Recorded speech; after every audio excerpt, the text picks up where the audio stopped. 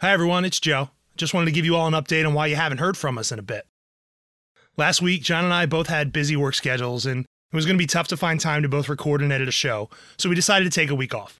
Besides, we figured it would give Howie Roseman a chance to finally trade Carson Wentz.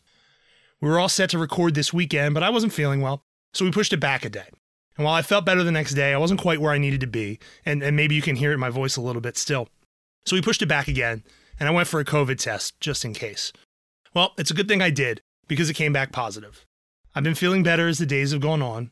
Nothing more serious than a light fever, chills, and some achiness to this point. But I'm not sure that my voice would hold up for a full episode, so we decided not to record this week either.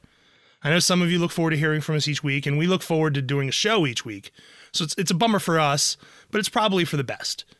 Hopefully, I'll keep improving. We could do a normal show as planned next week, but until then, let us know what you think will end first, my quarantine or the Carson Wentz saga. Talk to you soon, everyone.